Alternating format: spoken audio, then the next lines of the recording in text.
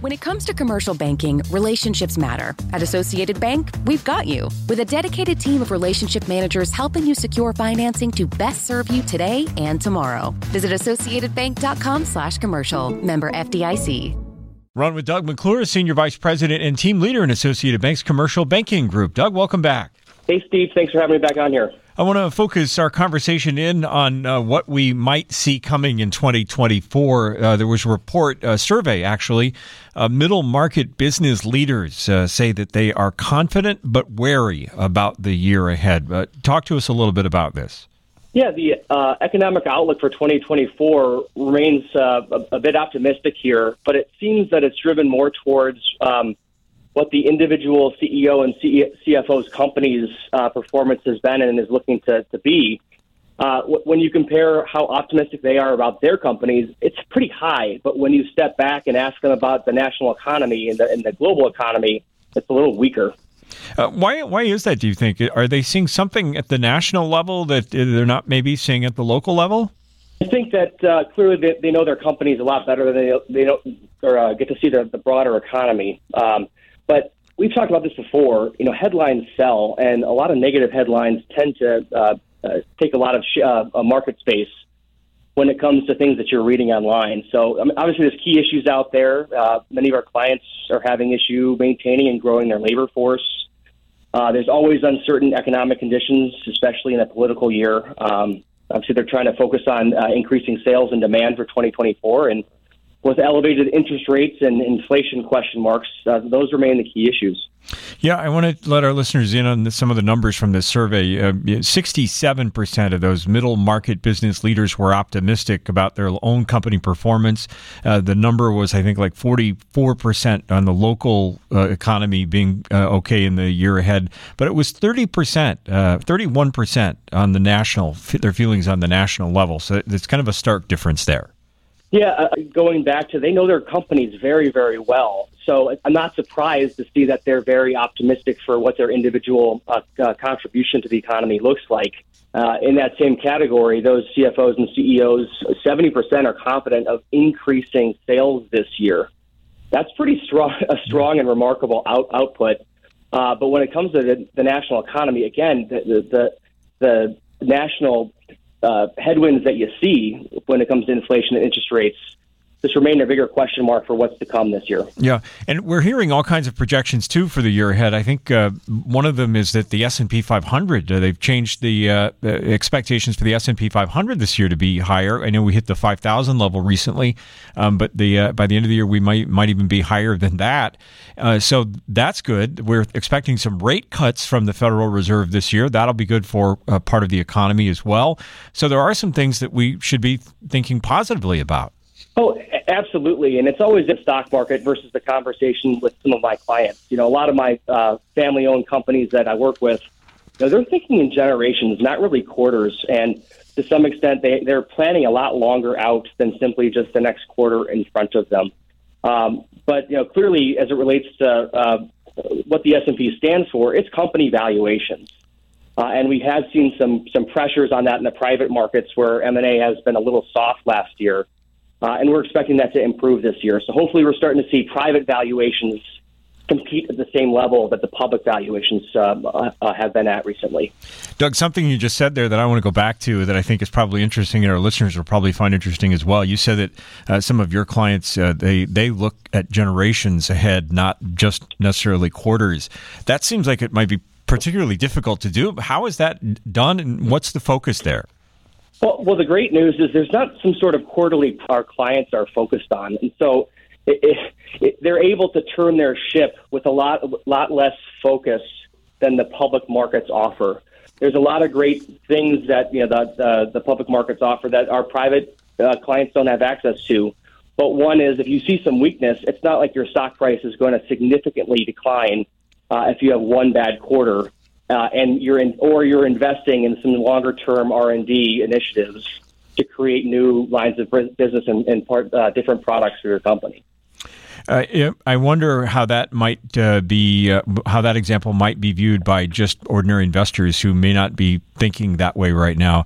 I know I've always been told to look at least my own 401k, my own investments in the scope of years, to see how those things have been performing year over year. Generally, it's a pretty good performance. It's generally been going up and not down. What is your advice to just average investors about that?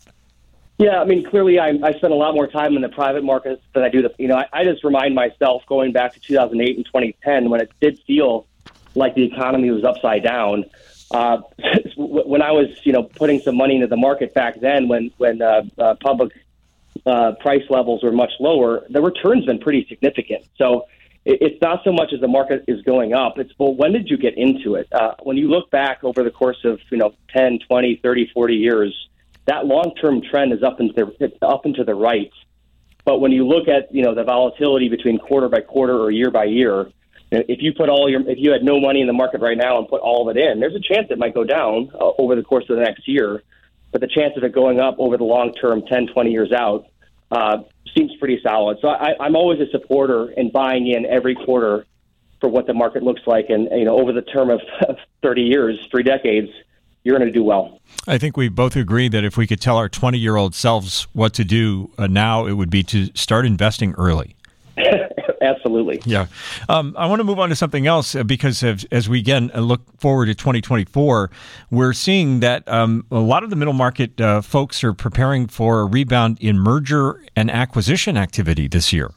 Yeah, agreed. I think that signs of momentum have been before to see some optimism and additional M&A activity over the course of the next 12 months, especially when you compare that to 2023, which is one of the lowest M&A markets we've seen in probably over a decade. Yeah, the survey I'm looking at says 55% of middle market managers expect M&A activity to increase this year. Is there any specific area that we should keep our eye on? Well, I think in general, overall levels were deflated last year because the costs just went up to such a significant level. And it wasn't that they went up. It was we didn't know how many rate hikes we were going to get and where that would stop. So now that we finally started to see a ceiling there, that's been helpful to spur activity. I think additionally, like certain middle market sellers of their business, we're still looking at 2021 and 2022 for business valuations. They hadn't quite caught up to where M&A multiples have been. So we've started to see some of their expectation come down for what they'd sell for. And when you combine that with a lot of our corporate clients' balance sheets that are really clean, fairly delevered, have a lot less debt on them, and also a ton of other private equity capital that needs to be deployed on the sidelines, again, we're going to see a lot of volume this year. One of the surveys said that the 67% of the activity this year could be something called add-on acquisitions. Again, if you're an investor looking at this survey, what kinds of areas, what kinds of industries would you be looking for that would want to add on to their existing structures? Well, I don't think there really is one that doesn't want to grow in some form or fashion. And obviously there's a couple different ways that a client can grow their company. They can grow it organically. They can push sales through their existing initiatives. They can add some business investment in the form of capital expenditures, buying new machinery and equipment. And they could build a new location and start from scratch as a greenfield somewhere, or you could fuel that with M&A. So there are areas that will be hotter in that category for the quantity of deal volume. But I think rising tide lifts all ships. I think you're going to see an increase across and amongst all different industries here. And would that also happen here in the Chicago area as well? What are you hearing from your sources locally? It's interesting you say that. We actually had an economic forum with a lot of C-suite, and upwards of 2/3 of the attendees on that call expected to accomplish some sort of M&A transaction this year. We've already closed on a few with some clients. We've already got a few in the hopper. Chicago will definitely see its fair share of M&A activity. I want to close out our conversation today with a focus on fraud. Everyone that is surveyed in these surveys has said that on every level, fraud is expected to have a major role in the bottom line this coming year. Talk to us about that from your point of view. Yeah, absolutely. And this is both on the personal and the commercial front. It just seems like the levels of fraud doubles every year, and this trend is continuing into 2024. Not one of the CFOs or CEOs that we talk to hasn't experienced an issue or hasn't experienced it in the last couple months even. And there's really two types of fraud that we see most, and it's risk of cyber threat attacking IT infrastructure and holding our clients' information for ransom. And we're also seeing some bank fraud requests. And an example of this might be a CEO who's on vacation, or an email coming from the CEO to the CFO requesting a wire to be sent out at 3 p.m. on a Friday to a random vendor. So we're starting to see email being highly utilized for both cyber threat attacking as well as bank fraud. And the idea that this is only going to get worse, especially as we expand open banking. Open banking, for those people who may not know, is when a bank opens their doors to a third party that enables access to customer data. It's some sort of maybe an add-on app that accesses your bank account or something like that. Talk to us a little bit about that threat. Yeah, I think the one concept I'd love to share as well is that there are also additional banks and other solutions to make sure that you can protect who gets that access and who doesn't. But the trend in general, everyone's heard the term artificial intelligence.